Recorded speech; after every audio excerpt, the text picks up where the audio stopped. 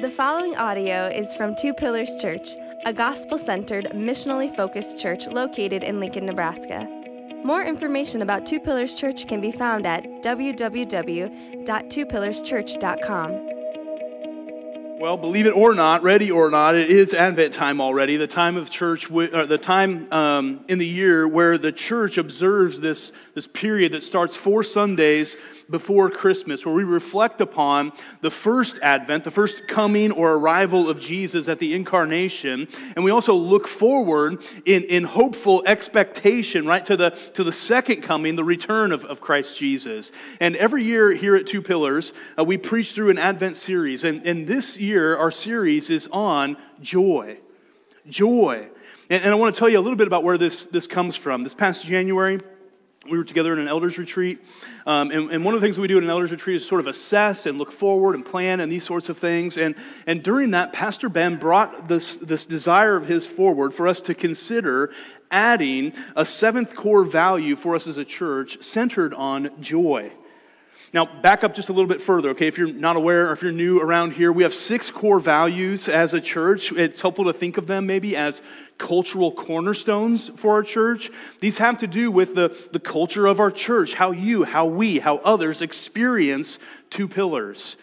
Things that are true of us, that we always want to be true of us, or perhaps in the case where maybe a value is a little bit more aspirational in nature, things that we want to be increasingly true of us and always true of us. And so we have a mission statement, which tells us what is it that we're trying to do. We have a doctrinal statement, right, which tells us what is it that we believe. And then we have core values, which are more experiential, like this is who we are. Okay? There's 6 of them. You can find them on our website. I'm also going to remind you of them quickly this morning. Number 1, we are gospel-centered.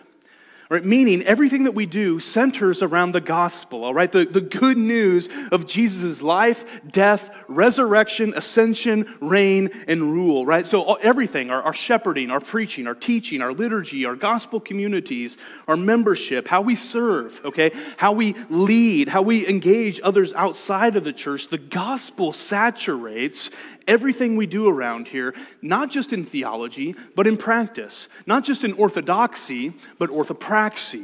Number 2, we live dependently. This is the 2nd core value. We are needy people, okay? And we know that. We are utterly dependent upon God, upon God's word, upon the indwelling power of His Holy Spirit. Okay, and so we live, though, in this culture, especially in the Midwest, we live in a culture that prides itself on self-sufficiency.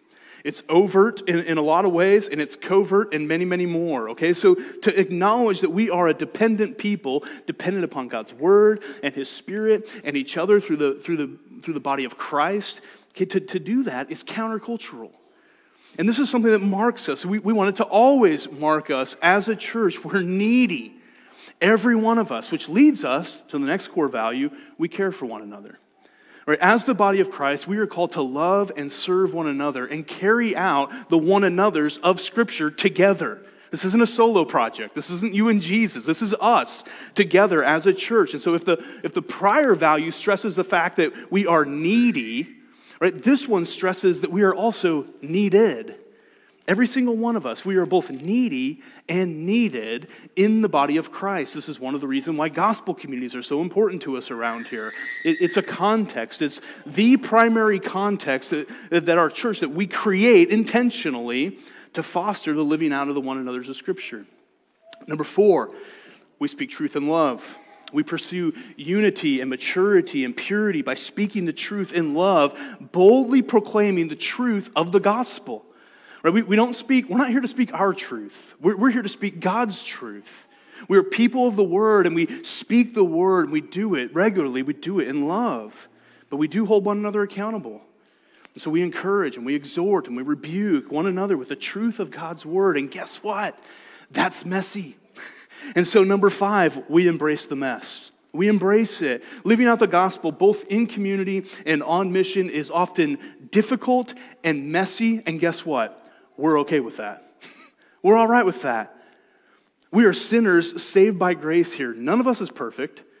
None of us are perfectly righteous. We've been counted righteous. We're being made righteous. And not until Christ returns, the second advent, will we become fully righteous. And that means right now, there's a mess. There's a mess.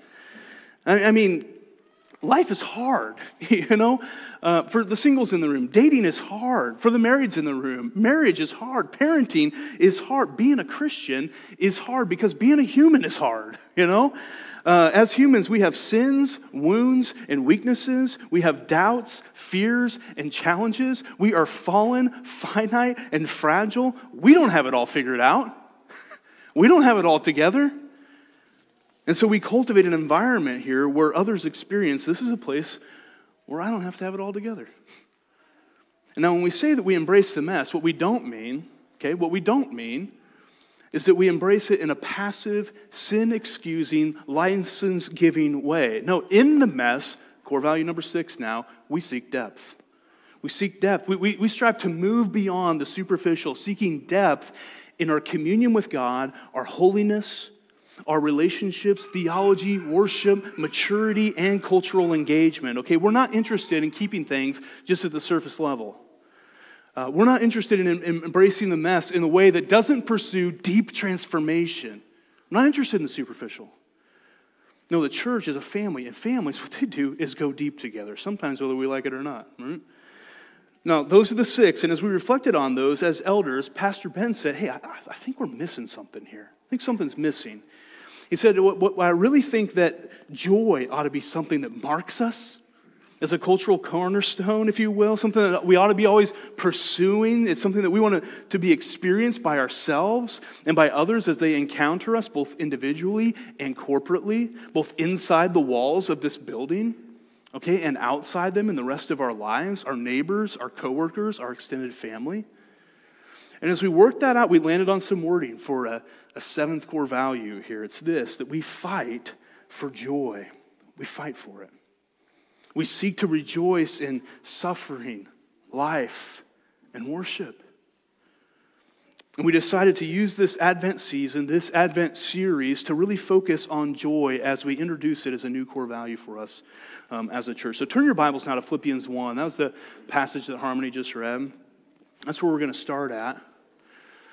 Each week, this Advent season, we're going to be talking about joy, and each week from a little bit different angle, okay? And I don't know about you, but this topic is extremely timely for me. Especially that language there about fighting for joy. That's really timely for me. I don't know about you, but when I think about the last 20 months, if I break out the thesaurus of emotions to choose some words to describe myself, joy isn't actually one that trickles to the top of the list very quickly for me, all right? I wish it was, but I'm learning to fight for it. I'm growing and fighting for it. If I'm being real honest with you this morning, it's a fight. It's a fight. Earlier this week, when I sat down to write this sermon, I didn't want to.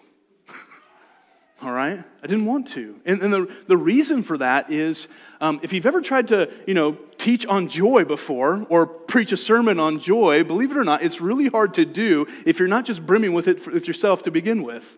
It's difficult. And this sermon, therefore, is just as much, if not more, for me this morning as it is for you. Welcome to Two Pillars, by the way. Okay? We're going to embrace the mess this morning whether you want to or not, aren't we? Yeah. Now, Philippians 1. I'm going to be leaning a little bit on a message that I heard preached to a room full of pastors this summer, which was helpful for me on the topic of joy. It still is.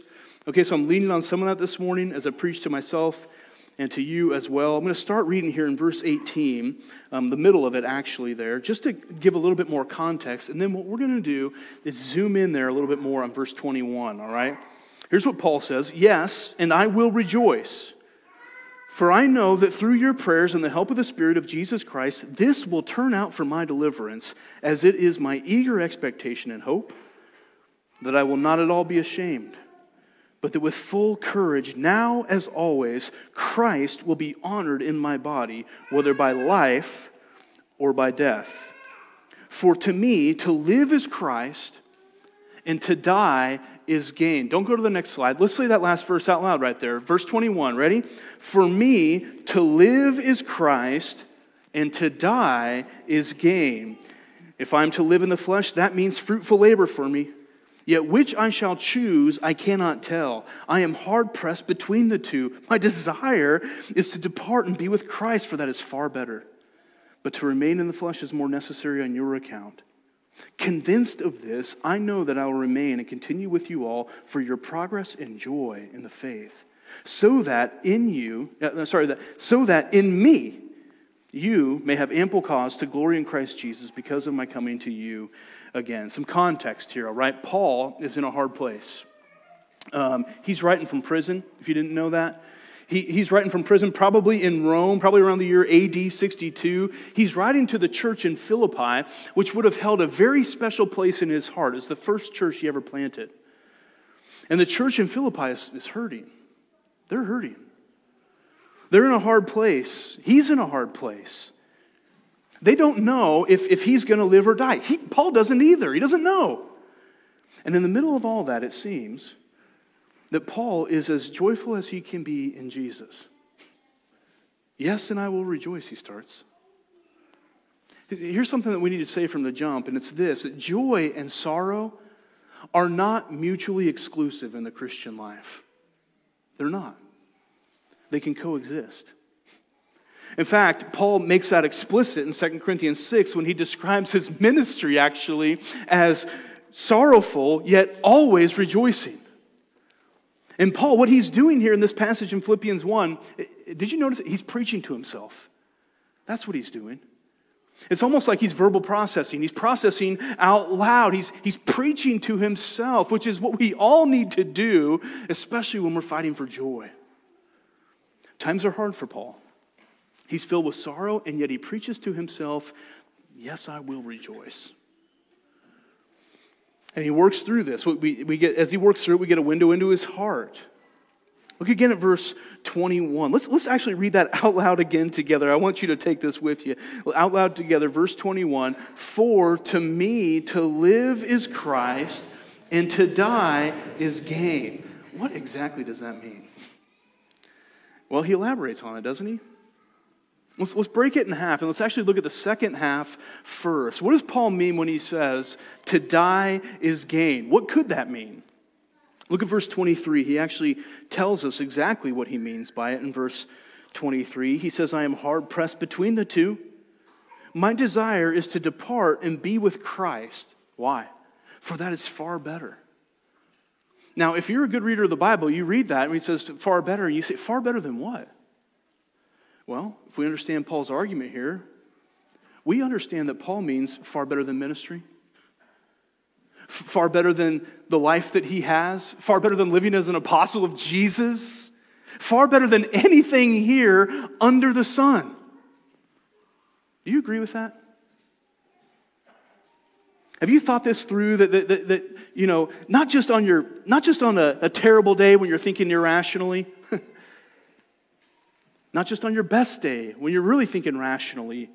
Have you realized that your worst day in heaven will be far better than your very best day here ever? You get that? You believe that? I remember when my first daughter was born. You know, becoming a parent for the first time is amazing. Don't get me wrong, it's terrifying too. I had no idea what I was doing, was way over my head, but it is amazing. I remember thinking very clearly, I'd been a Christian for about 2.5 years up to that point. I remember thinking, Lord, please let me live long enough to see her grow up. Is that weird? You know, I remember thinking, I don't want to die. I don't want to miss any aspect of this little nugget's life, you know? And there's some pretty good stuff in this world. There's some pretty cruddy stuff, too, that I'm eager to leave behind. But there's some amazing stuff in this world as well. Can you say with Paul, though, to die is gain? You really feel that way? If not, then I want to suggest that you have a problem with expectations. Here's what I mean. Your expectations for what this world can provide, what this life can deliver, are far too great. And your expectations for what it means to live with Jesus in his presence forever in heaven are far too small. To die is gain, Paul says. And when I say that, please don't hear me suggesting for a millisecond that you take this matter into your own hands. I lost one of my best friends from high school this year to suicide. I never want to go through that again. If you're here and you're anywhere within a 10-mile radius of that, please, please, come talk to one of your pastors. Nobody here is going to shame you. We get it. We know. We're all needy. We embrace the mess. We care for one another, remember? Those aren't just value statements on a website. We mean it. Come back to the text. That was the second half of verse 21. Let's look at the first half next. What does it mean when Paul says, for me to live is Christ? What does he mean by that? Well, he explains that too if we jump down to verse 24. He says, but to remain in the flesh is more necessary on your account. And convinced of this, I know that I will remain and continue with you all for your progress and joy in the faith, so that in me you may have ample cause to glory in Christ Jesus because of my coming to you again. You see what he's saying? To live is Christ. You know, Paul's not saying that he wants to live like I want to live in a cabin in the woods in Wyoming by myself sometimes for a long time. That's not what he's saying. It's not to say that time's away and vacation and rest, that's all bad. We probably all need that after the last 20 months, right? But the essence of joy here, Paul says, is pouring himself out for others. You see that? That's what it means to say to live is Christ. I mean, pour yourself out for others. Isn't that exactly what Jesus did for us? Paul is saying here that the essence of joy is pouring himself out for the sake of others. Don't miss this. So that those others may find joy in Jesus. Do you see it there? For your progress and joy, he says. So that you'll have ample cause to glory in Christ Jesus, he writes. Listen, no matter where you're at on the joy scale this morning, like the pain scale, only for joy, okay? With a 1 being, I'm not joyful at all. 10 being, I can barely contain myself, you know. Wherever you're at on that scale, we can all get in on this. And this is where joy comes from. 2 weeks ago, I was driving here early in the morning and getting ready to preach on the first half of Romans chapter 4. I was really looking forward to that.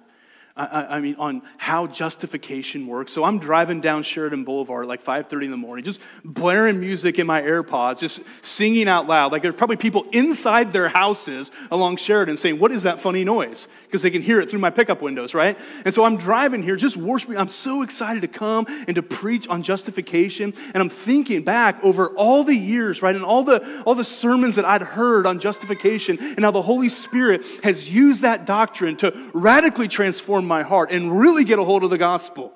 Right? And so I'm driving here and I couldn't wait. I'm going to preach this doctrine and I'm excited and I'm expectant for what God does through the preaching of His Word, through regular old Joes like me, right?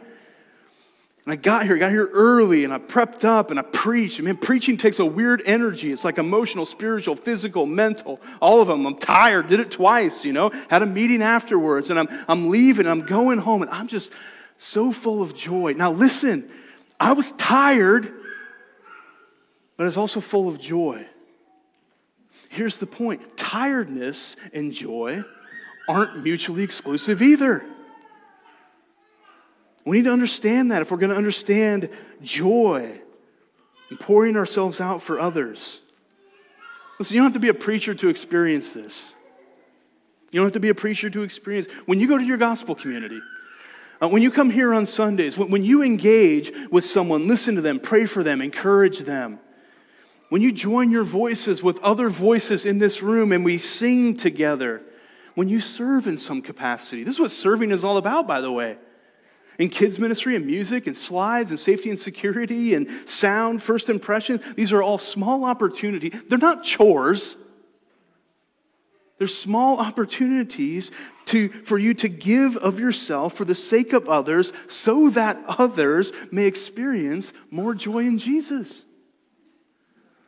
When you bless someone on your street, when you meet a tangible need, when you invest relationally in someone at work and who's far from God and you labor in prayer over them because you really, really, really want them to know Jesus, there's joy in that. There's joy in the pouring out. Paul's summary: to live is Christ, to die is gain. We can put that now in different words. This isn't original to me, but we can phrase it, fleshed out a little now, as this: that lasting joy, or real joy, Christian joy, none of that pseudo stuff that the world's into. We're talking real joy is in looking forward to being with Jesus forever while living for others now. Lasting joy is in looking forward to being with Jesus forever. And that's coming. Oh man, it's coming. He's coming. It's Advent. It's part of Advent is us looking forward to being with Jesus forever. And it's going to be awesome. I mean, more awesome than we can imagine. Joy is in that. Yes and amen. While living for others now. Where are you at? Are you joyful? Do that scale thing, 1 to 10, the joy scale. How would you grade yourself? We did this a couple Monday nights ago in our leadership development night. It's this thing that we do once a quarter on a Monday night where we get all of our leaders together. We ask this question. I gave everyone a sticky note and asked them to put it on the board on the joy scale and said, don't just take an instantaneous reading like a meat thermometer. No, not just an instantaneous reading. Like, think over the past few weeks of your life, the highs and the lows, right? Like if you just take the high like that I had in preaching Romans 4 and you sub out the low that I had Tuesday morning when I woke up, the reading's going to be off. When we did this with our leaders, I said over the last few weeks, what's it look like? It looked like this. Okay, and I think, if I'm not mistaken, just, inquiring minds want to know, I think mine was somewhere between 3 and 4, all right? And I would assume that if we did this same exercise with this room, the distribution would be pretty similar. Okay? We're all over the scale. Some of us are higher than others. None of us is knocking it out of the park, which means we all got to fight. We got to help each other fight. And maybe you feel this. Maybe it's just me. But I tend to think that my pathway to more joy is slowing up on the pouring out into others. That's what I tend to think. Now, I'm an Enneagram 5. I got to steward the goods. Got to steward the goods, Got to hold on to the reserves. That's what it's kind of the motto for me, I need to isolate myself and find a cabin in the woods. Again, don't hear me say that might be bad. Learning to slow down can be a good thing if you need to, right? I'm slowing down. I'm going to take a week of vacation here pretty soon. And knowing your limits, Sabbathing well, knowing how you recharge and renew is good. Self-care is good, but self-care can also easily become idolatrous. Did you know that? It can. And you're going to need other strong Christians around you to help you discern the difference between the two, especially if you're prone, like me, to being a little bit more of an introverted hermit to begin with. Because real joy, according to this passage at least, is found in looking forward to being with Jesus forever while living for others now, which means it's right here for us to enjoy right now. As I've been fighting for joy and praying and reflecting on the last 20 months and all of this, I've been asking myself the question, what's stealing my joy? That's a good question for you to ask yourself this morning and this month. What's stealing my joy? As I've wrestled to answer that question for my own heart, I've been able to roll most of it up under 3 categories that I want to share with you this morning. These certainly aren't the only joy thieves in the world, but they might just be stealing your joy too. If you think about this as like a dartboard, this is sort of like my bullseye. And so for you, they might kind of feel like, it's kind of around there somewhere, but you're not quite hitting it. You're going to have to do some homework. You're going to have to ask this question for yourself. But some of these might be helpful for you as I roll them up for me. The first is, for me, control. Control. I like control. We still being honest here? Is it all right if I be honest? I like control. And listen, not because I like to be on a power trip or because it does something to like feed my ego. It's not that I love being in control. It's more that I don't like feeling out of control. There's a difference. I like order. I like structure. I like routine. You spontaneous people freak me out a little bit, okay? Just saying. And I'm a creature of habit, and when something gets jacked with, I feel a little bit out of control, and I'll be honest, it steals my joy. It steals my joy. Now think about the last 20 months. Has anyone felt for a moment, I got this all under control? No way! No, it's not at all. That's actually the problem with control. We're not in it. We don't have it. And what maybe some of you have to surrender to is the false assumption that in order to be joyful, I need to be in control. It's a lie. It's a lie. No, our attempts to be in control, because we're not ultimately in control, our attempts to be in control inevitably lead us to unhappiness because the project itself is futile to begin with. You could turn that around and say it another way. I don't have to be in control to have joy. In fact, I'm not in control, cannot be in control, and therefore to base my joy on control is utterly futile and therefore promises unhappiness. Paul knew this. He was surrendered to it, actually. Look at chapter 2, verse 17 in Philippians. He says, even if I am to be poured out as a drink offering upon the sacrificial offering of your faith, I'm glad and rejoice with you all. Likewise, you also should be glad and rejoice with me.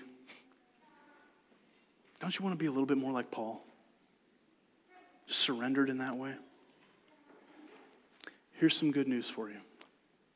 You don't have to be in control. See, it's not just that you're not in control and can't be. That sounds like bad news to control freaks like me. No, the good news that counters that bad news is you don't have to be.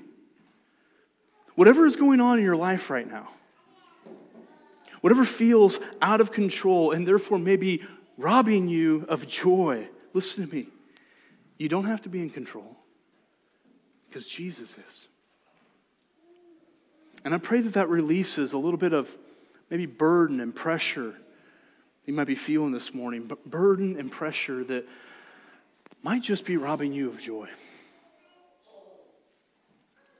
Control can be a thief when it comes to joy. It breaks in and it robs you of it. A second thief, again, these are for my own life. You've got to do your own homework if none of these hit home. But a second one for me is what I'll call counterfeits.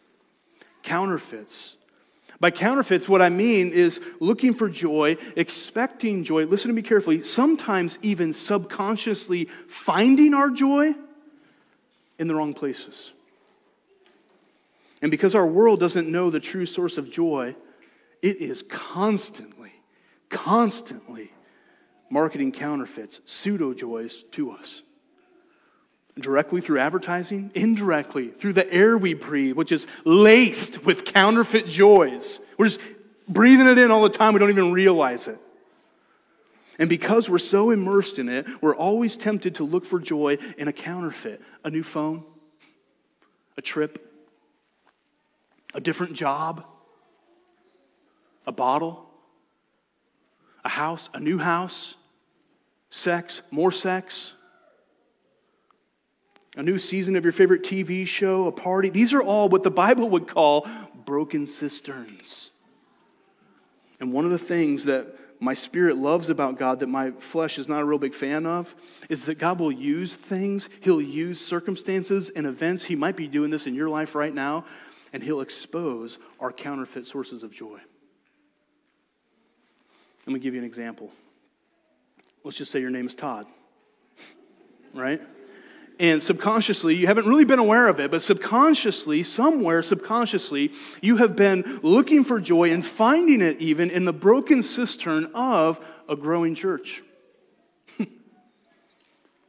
And then 2020 and 2021 comes along, and all of a sudden, that subconscious finding of joy becomes the conscious lack of joy. Why? Because it was a counterfeit source of joy all along. And after a few moments, or in my case, months, 20 of them, over months of your flesh just kicking and pouting, throwing a little pity party for one, right? You begin to realize this too has been a kindness of God. It's been a kindness of Him. Of Him weaning me off a pseudo-joy, a counterfeit. The search for joy is actually big part of my story. It's part of what drew me to Christ to begin with. As a 21-year-old non-Christian punk, slowly realizing that none of the pleasures of the world were going to provide lasting joy. And I tried just about all of them I could find. And I started asking myself, where am I going to find it? Where am I going to find it? Well, I found it in Jesus. Found it in Jesus, the true source. And yet, I'm still tempted, aren't I? To go looking for it somewhere else. It's like I got an iPhone 13 for Christmas and I'm already looking for the 14. Where is it? I've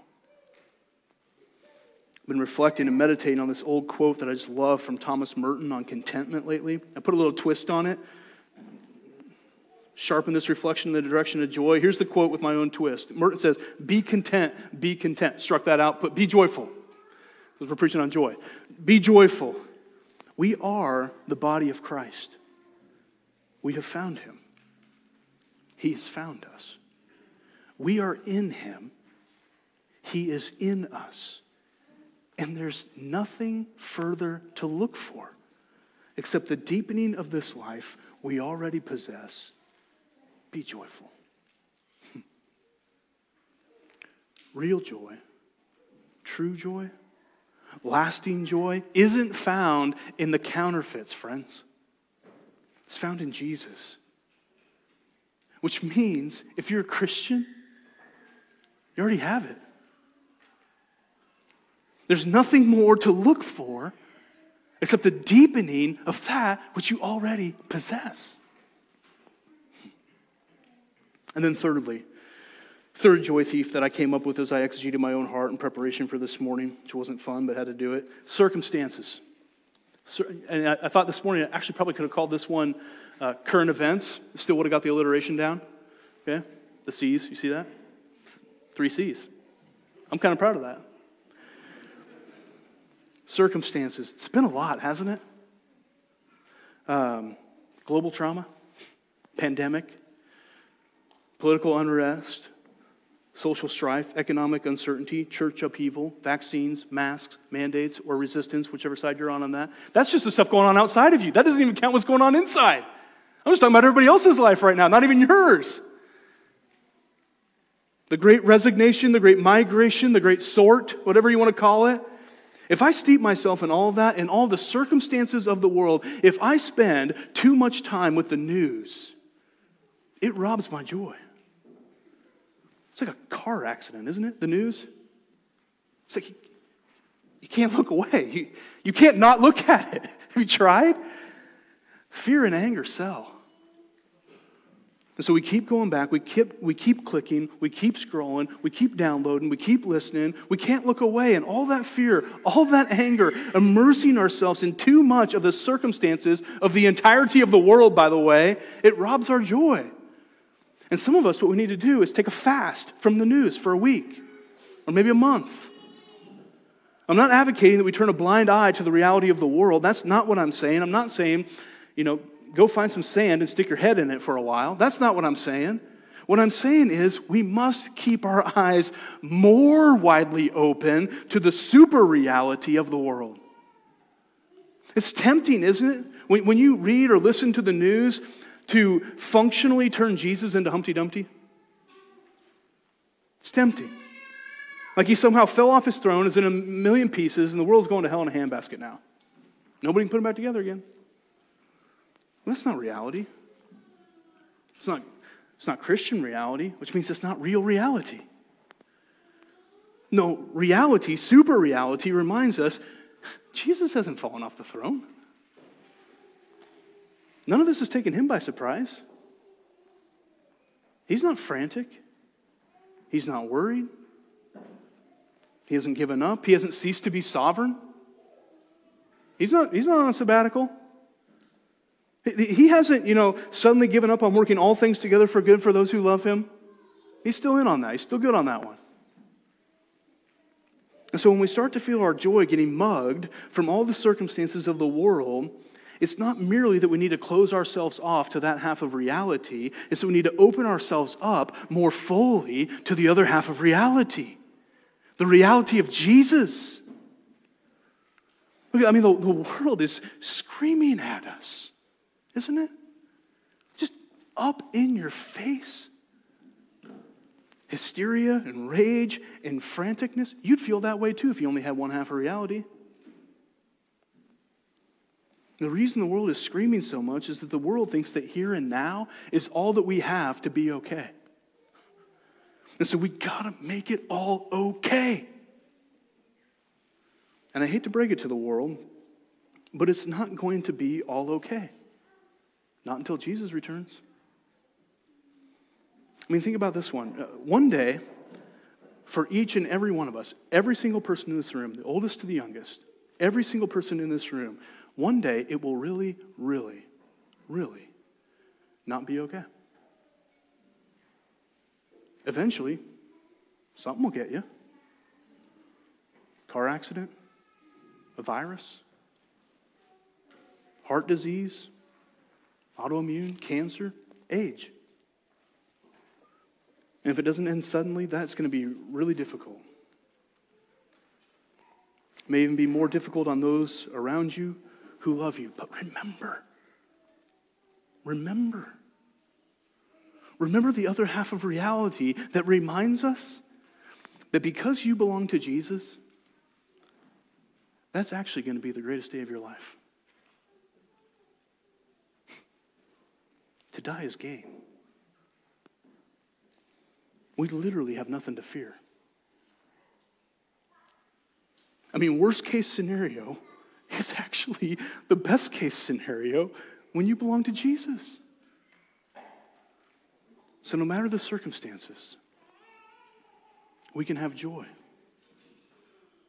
And listen, I don't say that in any way to minimize your pain, but to remind you, one day, this is our hope, one day, all that pain will be washed away. And as we lift our heads from the pain to the promise, we can experience joy even in the midst of pain. Look, some of you came in here this morning full of joy, sailing with joy. And actually right now you're thinking, I thought this series was going to be on joy. What's going on? Do I need to find a different church for Advent? The answer is no, okay? Because you can always find more joy in Jesus. And joy isn't the same as happiness, right? We can find more and more and more of it. And we're going to have to fight for it. We need to fight for it. And God might just have you, if you're sailing in joy, God might just have you right now to help others fight for joy here. So remember, we do this together. Others of you limped in here this morning and you're thinking, if I don't find joy soon, if I don't find it, I don't know if I'll make it to Christmas, or let alone make it through Christmas. Wherever you're at on that spectrum this morning, I really want you to hear Jesus' words on this.